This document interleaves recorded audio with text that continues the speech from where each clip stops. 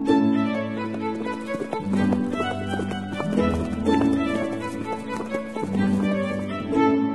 listening to Nick Luck Daily. This edition is brought to you by FitzDares, by the Racehorse Owners Association, and by Thoroughbred Racing Commentary's Global Rankings.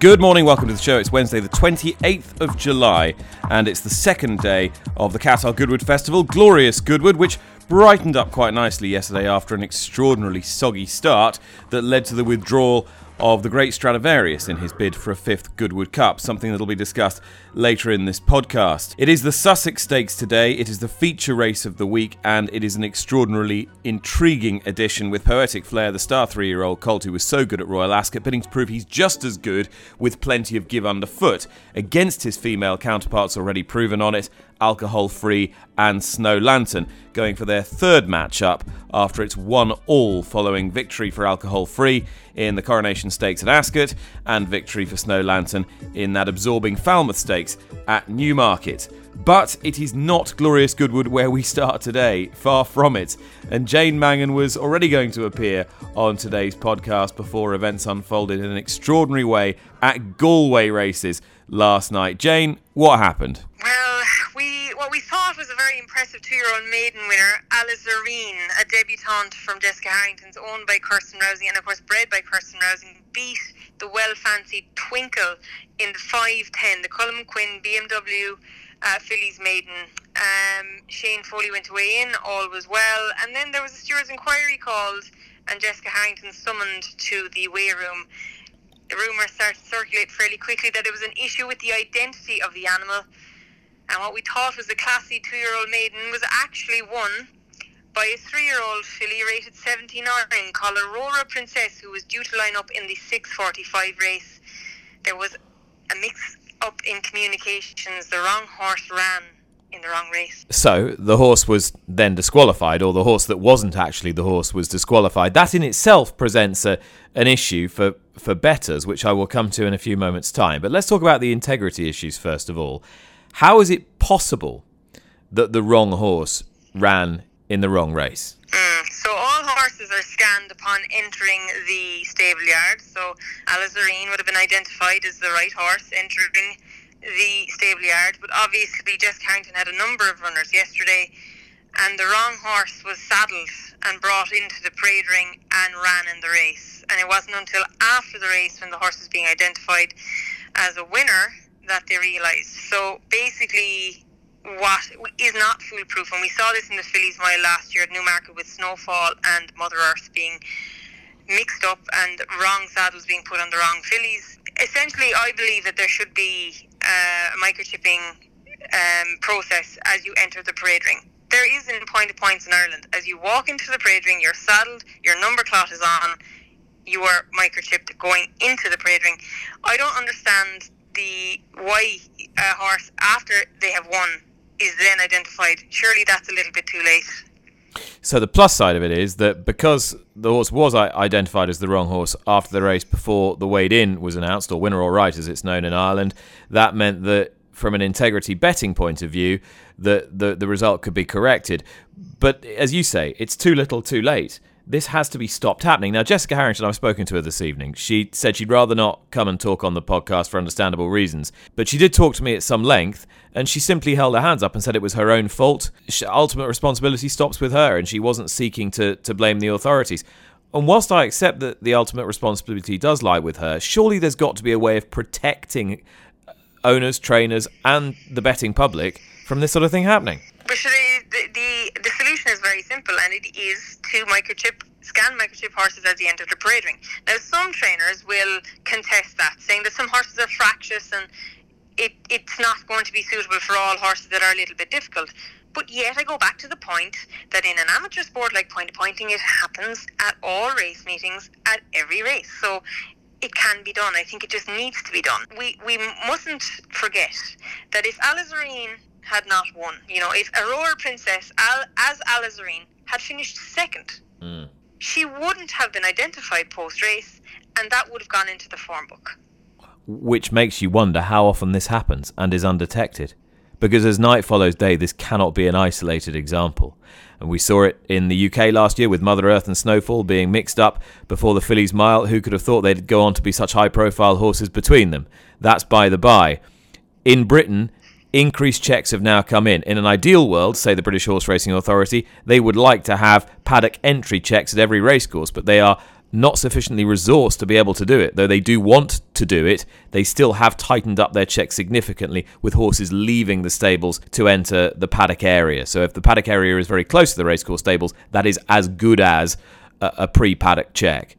In Ireland, surely there's got to be a secondary check between the racecourse stables and the paddock at the very least. I think it has to be after the horse has been saddled, so that the person checking can check that the proper number cloth is on, because then there's no point in on microchipping a horse and then a trainer having 6 runners, and you could have an incident where again the wrong saddle was in the wrong horse. So just to completely foolproof it, that would be my view. Everybody will have their own opinion on this, but it was, number one, extremely embarrassing. Number two, the fact that this isn't an isolated case and it has happened before, it makes it even more embarrassing that we haven't learned from these mistakes. And we knew this happened in Newmarket at grade 1 level to one of the best known trainers in the world. It can happen anywhere. And I'm just disappointed that we haven't learned our lesson and we allowed it to happen again. If the practitioners are kicking back against it, surely we should say to the practitioners, it's for your own protection. Exactly. Look, everybody has their own opinion, and I don't think you can't please everyone, but I think it's a very simple solution, and I think it has to be implemented. And people, I don't know if the IHRB will cite that they don't have the manpower or this and that. There's loads of excuses, but ultimately this is very detrimental to the integrity of the sport at a time when we do not need to be making mistakes. So just solve the problem. Also, just one final point, and I just touched on this earlier. If the horse was not Alizarine has not run in that race. Therefore, the horse shouldn't be treated as a disqualified runner. Surely it should be treated as a non-runner. Surely it should be, this horse never ran for betting purposes, and all stakes refunded. Surely, because it wouldn't have qualified under the rules of the race anyway. So yeah, that is a fair point to make. Well, until that happened, it would have been no offers that would be starting off with a look back at yesterday's action from Goodwood. In fairness, the Goodwood Cup slightly fell apart. Not only did Stradivarius not run because of the ground, Spanish Mission, his chief threat on form, was also taken out by his trainer, Andrew Balding. It was quite widely debated whether it was a good idea to take Stradivarius out or not. Jane, what was your view? Again, everyone will have their own views. I am with the Gosden camp on this and Bjorn Nielsen. I'm sure it wasn't an easy decision to make, but he's been a huge star for them, a real superstar, and he has time and time again proven that he does not like this type of conditions. He's a 17-time winner. He's won over 3 million in prize money. He owes them nothing, and they, I think, had to do what was right for the horse, and for me that was the right decision to take him out. You've got a horse that is advancing in years, that is going for a piece of history. 5 Goodwood Cups. A pretty poor race by Goodwood Cup standards. He's won on soft ground numerous times before, no matter what connections say. And it was just soft on times, not heavy. And it's 300 grand. It's 300 grand, yes, I know. But I think if it was about money, it might be a different argument. I don't think with Stradivarius it's about money anymore. It's about the horse. And I totally get your argument. It wasn't a vintage renewal by any means, but they made the call based on what was right for the horse, and I hope he bounces back in the Lonsdale Cup. Because to be honest, do any of us really think he was at his best at Ascot? Maybe that came into the reckoning as well. So it was left to Trushan and Holly Doyle, who started with a treble at Goodwood yesterday, to plough through the mud to win the Goodwood Cup. He's a highly professional and capable horse at a very high level, Jane Trushan. He is, and again, this has been a storyline for much of the flat season so far, particularly at Ascot. A reasonably priced Group 1 winner, an 8 grand foal, turned 31,000 guineas breeze-up purchase by Anthony Bromley and Alan King, and credit to them. What an achievement. Away he goes, ran a massive race for Ismail Mohammed. I think Saran Priestley emerged with a lot of credit as well. The Irish contingent did not emerge with a lot of credit. They disappointed, but Holly Doyle, he wasn't easy. He was keen. He fought her for a lot of the way. She did not take any prisoners in the closing stages. She got to stand size the rail. She wasn't going to leave anybody get there. So she did the mechanics really well. I know she was on the best horse, but when you get the mechanics right as often as she does, you almost take it for granted. But for jumps trainer Noel Meade had a Group 1 winning horse here in the Tattersall's Gold Cup this year, and Alan King, not dissimilar to Noel in that he buys flatbred horses, yearlings, and excels at the likes of the Fred Winter and the Triumph, and this is a real feather in his cap. Well, the damp conditions at Goodwood might have had plenty of people tearing their hair out. Not so Rafe Beckett, who bagged both the Group 2 races, the Vintage Stakes, and also the Lennox Stakes, both very valuable races as well, with Angel Bleu and Kinross. Rafe joins me now. Rafe, I thought it was very un-Beckett-esque to wheel a horse round 3 days after he'd been beaten at Ascot, as you did with Angel Bleu. Yes, well spotted, Nick. We discussed on Saturday night after the race, we discussed gelding him and giving him a holiday and sending him to Hong Kong in October for Mark to Chan, his owner, to run next year. I fed him on Sunday morning, and he bounced up the yard when we jogged him up and weighed him, and I then rang Jamie and McAlmont, Mark's racing manager, and suggested we declared for Tuesday. Jamie is the perfect racing manager because he generally lets you, always lets you get on with it, and Mark is a very relaxed character, and the rest all fell into place, so it's great. It certainly did fall into place. Do you think there was a bit of him, given that you were talking about gelding him and giving him a rest, do you think he was half taking the mickey out of you at Ascot, or was the ground just too quick for him?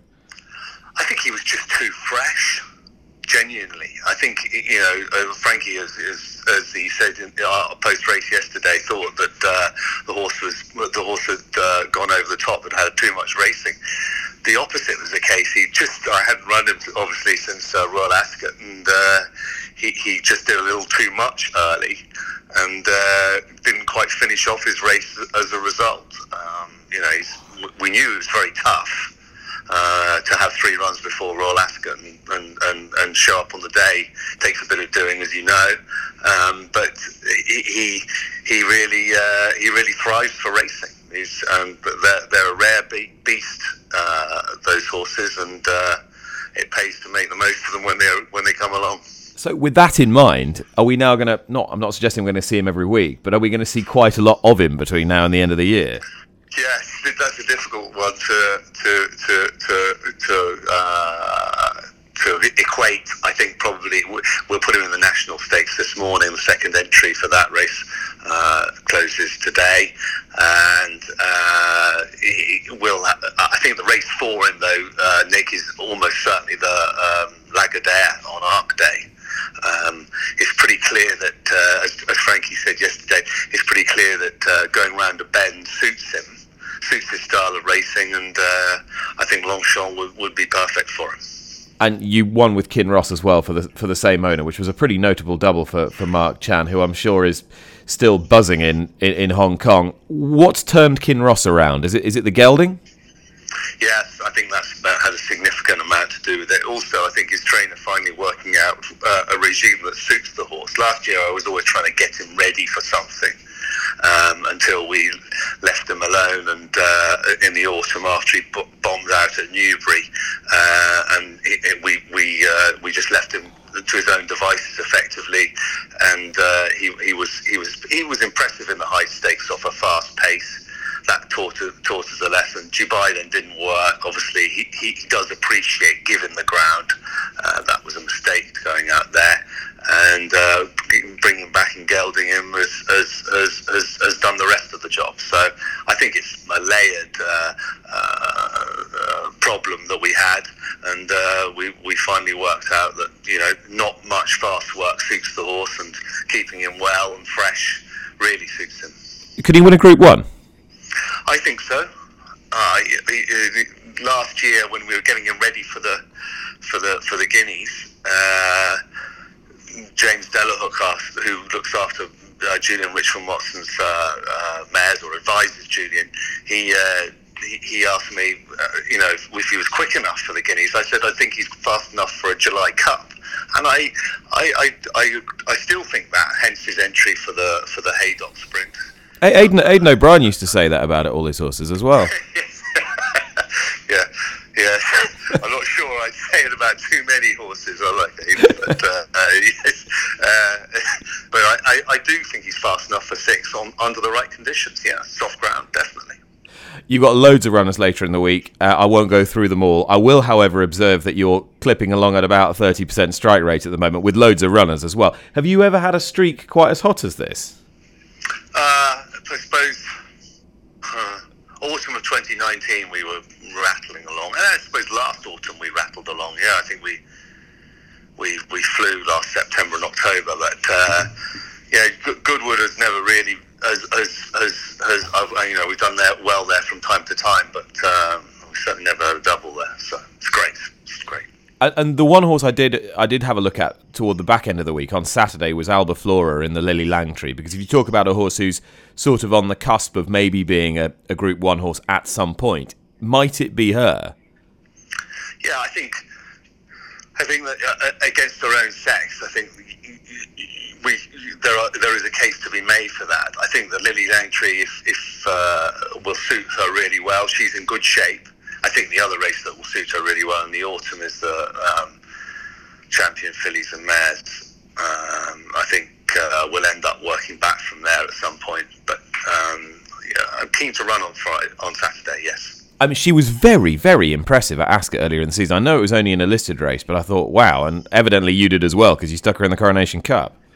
Yeah, I thought she was made for Epsom. I thought she'd wheel round there. The opposite happened, and then she showed up in a really strong Hardwick, didn't she? So, back against her own sex, I think we can be more competitive, certainly. And you've got Yes entered there as well. Will she go there, or will she go to Newmarket on Saturday? I think she's probably going to go to the Langtry as well, unless Newmarket got a lot of rain. She needs some juice in the ground, and it'll be a test for her, but she's ready for it. She worked well on Saturday, and I'm keen to run if the ground stays on the easy side. And who's your best chance this afternoon?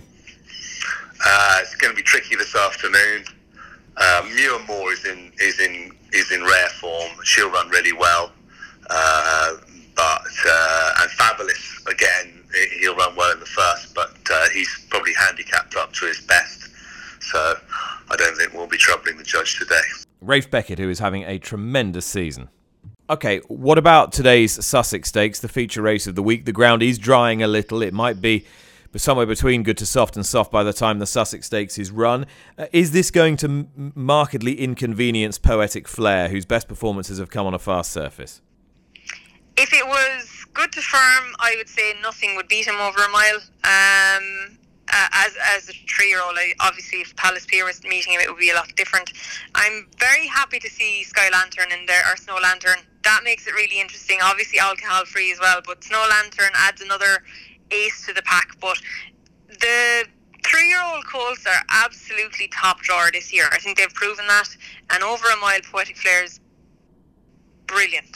Was awesome at Ascot. Really travelled super. The time he was beaten at the Curragh by Max Sweeney, that was bottomless ground. I'm not a Goodwood, but I was at the Curragh, and that was middle of winter ground, and he was beaten a short head by Max Sweeney in the Guineas. So I don't think the fillies will beat him, but I'm glad they're there. Okay, who do you think has got the stronger credentials out of Alcohol Free and Snow Lantern? Alcohol Free. Snow Lantern Jamie Spencer will need to switch her off. She was really keen at Newmarket in the Falmouth, got loads of cover. That mightn't be as straightforward a Goodwood. Alcohol Free obviously was third behind her that day, but her Ascot run and her Guineas run, I like Alcohol Free. I think she's probably, of the pair, really solid. We're going to have to agree to disagree again. Let's have a word about the Qatar Nassau Stakes on Thursday quickly, because Aidan O'Brien's Joan of Arc, the Prix de Diane winner, is currently the second favourite behind Audaria, the Breeders' Cup Filly and Mare Turf winner. Lady Bowthorpe, who gets plenty of exposure on this podcast, is third favourite. It looks between those three. Yeah, she's getting £9. A 3-year-old's getting £9. Lady Bowthorpe, that would be the story. We've covered that well. Audaria, second to Love. Love hasn't backed it up, but that was in a completely different type of race. I'm a big Audaria fan. Aidan's 3-year-old fillies this year are obviously very good, headlined by Snowfall, but Lady Bowthorpe's run at Newmarket was very good, but Audaria is the heavyweight. She's the most experienced. She's a Breeders' Cup winner in there, and I think she deserves to be top of the market. And Jane, I saw the top of the show on RTE today. You were broadcasting with Ruby Walsh from Galway. Your colleague Hugh Cahill, I'm guessing, away on Olympic duty. Ruby hosting the show, and you'll be in the hot seat today. Yes, but I've substituted Ruby out, and I brought in a heavyweight of my own, and I'm bringing in Ted to be my wingman. So I have Barry Geraghty, Andy McNamara, and Ted Walsh. I think I'll be fine. Do you need that many wingmen? All three of them? Just to be sure, like on your debut. I'm not Nick Luck. I can't fly solo yet. Like. I'd say you'll be absolutely fine. Ruby seemed to take to it irritatingly well, I thought.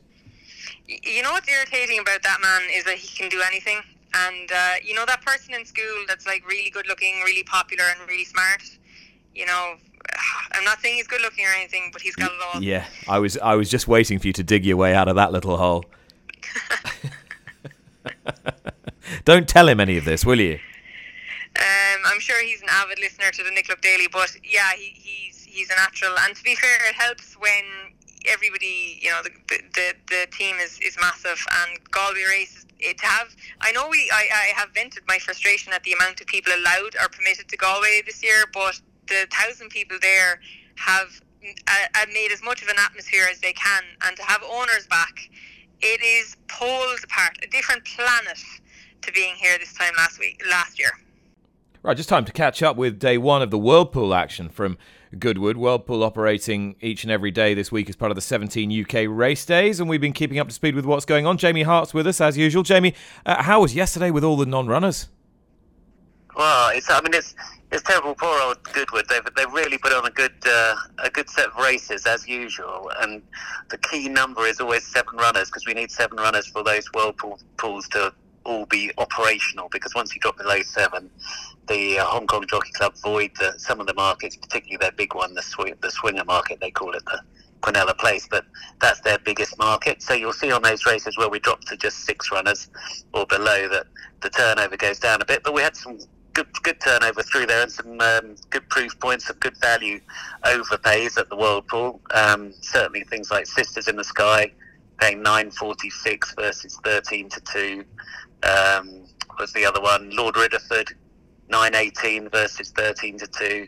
And so you can say, and also when you're going across Whirlpool, because if you're betting through Toco UK, obviously you get the SP guarantee. So the over-rounds on half of the races, the over-rounds are sub 100. So you know in the sprint races, it's like 97.5% versus what you'd expect of about 113. So there's some great value there for people to get stuck into, and I'm sure that'll continue tomorrow. I'm quite surprised in some respects, given that Holly Doyle rode a stack of winners, and normally the Whirlpool tend to latch on. Well, they were with her with Trushan. There's plenty of money for her there, and so they paid under 220 over there, although it's a 6 to 5 chance here. But there was still plenty of money in that pool for her. They'll be following her again tomorrow, but still keep an eye out for those kind of lesser known jockeys, and you should be doing all right. Although I was quite surprised because Frankie Dettori was an overpay as well earlier on when Angel Blur won. He paid 5.17 versus 100 to 30. So Frankie isn't always top of the tree. Perhaps Holly's taken his thunder. Okay, what observations do you have about Wednesday's racing, Sussex Stakes and outside? What should we be looking out for? I think with the Sussex Stakes, Poetic Flare could be very short. I think they'll get stuck into him. It's hard to see anything really to put against him there. I quite like Do Hale perhaps the Andre Fabre horse. You can see some of the other horses burning each other off, and some of the bigger outsiders then perhaps coming in for the exotics. So Poetic Flare up there. A couple of the more favoured runners might try and take them on full, and they'll fall by the wayside. It's worth sometimes then throwing in some of these bigger priced ones that will be plugging on at the death to take the places for all your kind of Quinellas and your trifectas. So I quite like Du Hale there. I think I think Highfield Princess might be popular because obviously when you're looking at the Hong Kong racing, they also got Royal Ascot. So anything that's won well at Royal Ascot, they'll be showing the replays. Highfield Princess could go shorter than it would be over here, and then the Molecombe they'll get stuck into whatever gets backed. And I think looking at the market, I think Fearby looks like the one that's going to be coming in for the most money. So there's a few there to get our teeth into, and if you do fancy one that the market doesn't, you could really get some big overpays, I think, on the very big outsiders. Then you'll be looking at kind of 50 and 60 to 1, 25 and 30 to 1 chances.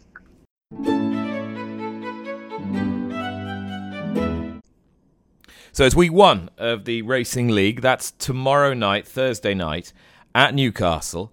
And one trainer very well represented is Charlie Fellows, who joins me now. Charlie, how much planning and strategy's gone into developing your team?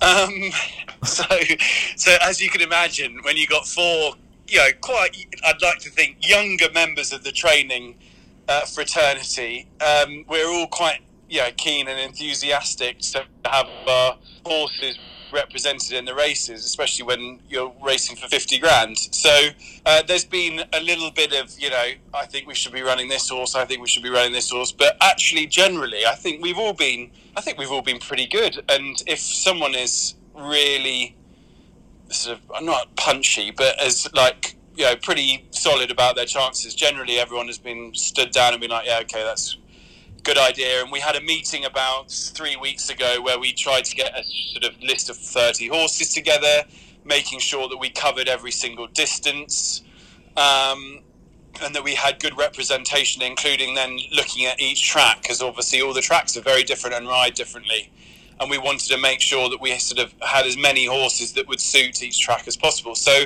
I think we've done that. I think we're very, very happy with our team. We'll see. The proof will be in the pudding, but we're up against some pretty shrewd trainers, so I'm sure we've been planning equally, if not more, than we have. So your cards that you're playing are Golden Dragon, Mayfair Pompette, and Mr. Curiosity. Have you been laying them away for this? Is it that intense?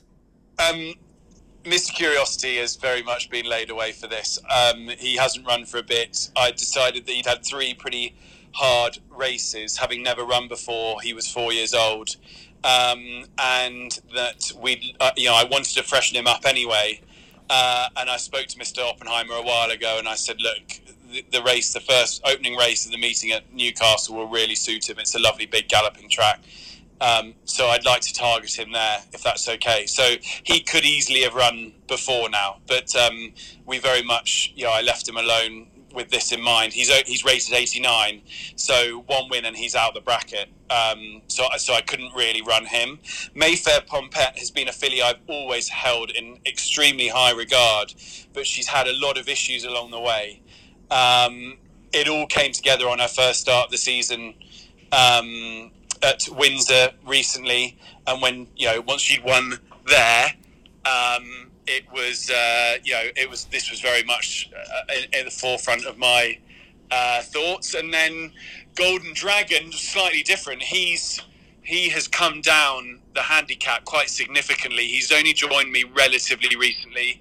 He's not the most straightforward customer, but his run the other day at Bath was much better. We had planned actually to leave him until one of the speedier tracks, but the horse that we had in mind for the race on Thursday met with a very minor setback, and so we drafted Golden Dragon in as a second choice. So we're slightly him. I'm not sure how much Newcastle will suit. I think the surface will suit. It's just whether the really stiff 5 is right up his street. So but we this was very much he was a second option rather than our first option. Now, I want to know a little bit about the dynamic between you and your fellow training cohort who make up your team. Who's sort of driving it? Are you the leader? I think the others probably disagree, but I think I've been the one that has been sort of organising everything, I suppose, is probably the best way of putting it. I've been the one that's been myself and George, really. George is quite like that as well. George Scott, yeah. And we've sort of been basically trying to get the other members to commit and to finalise our numbers and finalise the plans. So I think probably between myself and George, we've been the ones that have taken the reins slightly. And just remind me who else is on your team? Hugo Palmer, whose yard is flying at the moment, and who has sadly, because he trains quite a lot of Rabba horses, and Rabba are not being represented in it, his numbers are not as big as we were hoping. And Tom Clover, who is got the smallest number of horses out of the four of us, but has, I think he's a pretty shrewd fella, and he has very much laid a couple out for this, for the league as well. Now, matters closer to hand. You've got runners in the Oak Tree Stakes today, Vadream and Onassis, and then two in the Stewards Cup at the weekend, both of whom look to have pretty decent chances. Ejjalab and Chief of Chiefs. Tell me about the Oak Tree runners, first of all. Step up to 7 furlongs and a bit of softish ground. Would that be okay for both of them? Would suit them, I guess. I think Onassis, definitely. She ran really well at Ascot on debut, where she just ran out of petrol, and then she took a step forward at York on ground that would have been plenty quick enough over 6 furlongs for her. She goes on any ground, but over 6 she really needs a bit of a test. But she ran on really nicely. She's got a fantastic attitude. She improved with racing as the year went on last year, and the soft, heavy ground, whatever it is they're calling it, it's pretty testing, will be absolutely perfect for her. She's won over course and distance on heavy ground. So she comes in here with ideal conditions, and she's just starting to really blossom. Vadream, she has run with a huge amount of credit all year. Her best performance of the year, again, was on soft ground in the Jersey, where the ground was pretty testing that day, and she finished 3rd. Again, I think 7 furlongs is probably her trip as well, and she's got a better draw of the two. Pretty hard to split them this time. The ground, definitely Onassis will love just a tiny bit more than Vadream will, but they'll both love it. And God, please God, we hope we go into another British group race with a couple of cracking chances. This is an itch you need to scratch now, isn't it? Yeah, it is. Yeah, big time. It's starting to irritate me somewhat. And on Saturday, the Stewards Cup runners. Tell me a little bit about Ejjalab, because it's his first run for you. How long's he been in the yard? So we haven't had him that long. We've had him about 3 weeks or so. He is nice big horse, good looking. He's obviously coming in here in fantastic form. He's won his last 2. All of his best form is on soft ground. In fact, I think had it been rattling quick ground, we probably wouldn't have run, but the ground has very much come in his favour. He came over here pretty fit, so I haven't done much with him. He seems like a pretty straightforward character. I'm still learning about him. David Egan is going to ride him, which will help big time, because David knows him and has won on him the last twice. And just little things. He's not very good in the stalls, so he has to go in last. So things like that, having David on side, will be a big plus. So he's great. He's going to have a little blow tomorrow, but I really haven't had to do, he's a sprinter and he's fit, so I haven't had to do much with him at all. Chief of Chiefs is the opposite. I've known him, I know him like the back of my hand. He has been a bit unlucky, really, recently. The problem is, Charlie, he knows you like the back of his hand as well. He does, and he's a gem. I love him to bits. The yard love him to bits. He's the nicest character. Yeah, he's extremely talented. I think he needs decent ground, but there's not much rain forecast between now and then. I'm guessing we're probably going to be racing on pretty nice ground come Saturday. I'd say it'll be drying out to, probably good in places, maybe even better than that. and that would be perfect for him. He doesn't want it really soft, and he's been unlucky the last twice. It's absolutely hosed it down both times he's run, and he doesn't like that. It just takes out his finishing kick. He ran great in the Wokingham to finish fourth, but on better ground, he's a much better horse. So the drier it gets, the better. It's just whether Goodwood, he loves being held up, and Goodwood maybe not quite such a hold up track as Ascot is, but big field, and he loves it. Thanks to Jamie, Charlie, all my guests today. Jane Mangan is still with me. She's got winners aplenty for you, I've got no doubt. Well, this time last year, I remember going for Mohafet in the Sussex and then early doors in the Galway Plate. Well, we think Poetic Flare, or I think Poetic Flare might do that in the Sussex, and I'm going to go and stick with JP McManus, Joseph O'Brien and Mark Walsh, that trifecta on Top Moon in the Galway Plate tomorrow. I think he is not well handicapped, but he is very well unexposed compared to the shunter who is top of the market. So the Tote Galway Plate, go for Top Moon. Jane, thank you very much. Thank you very much for listening. I'm off to call some dressage. I'll see you again tomorrow. Enjoy Goodwood. Bye-bye. That was Wednesday, July the 28th.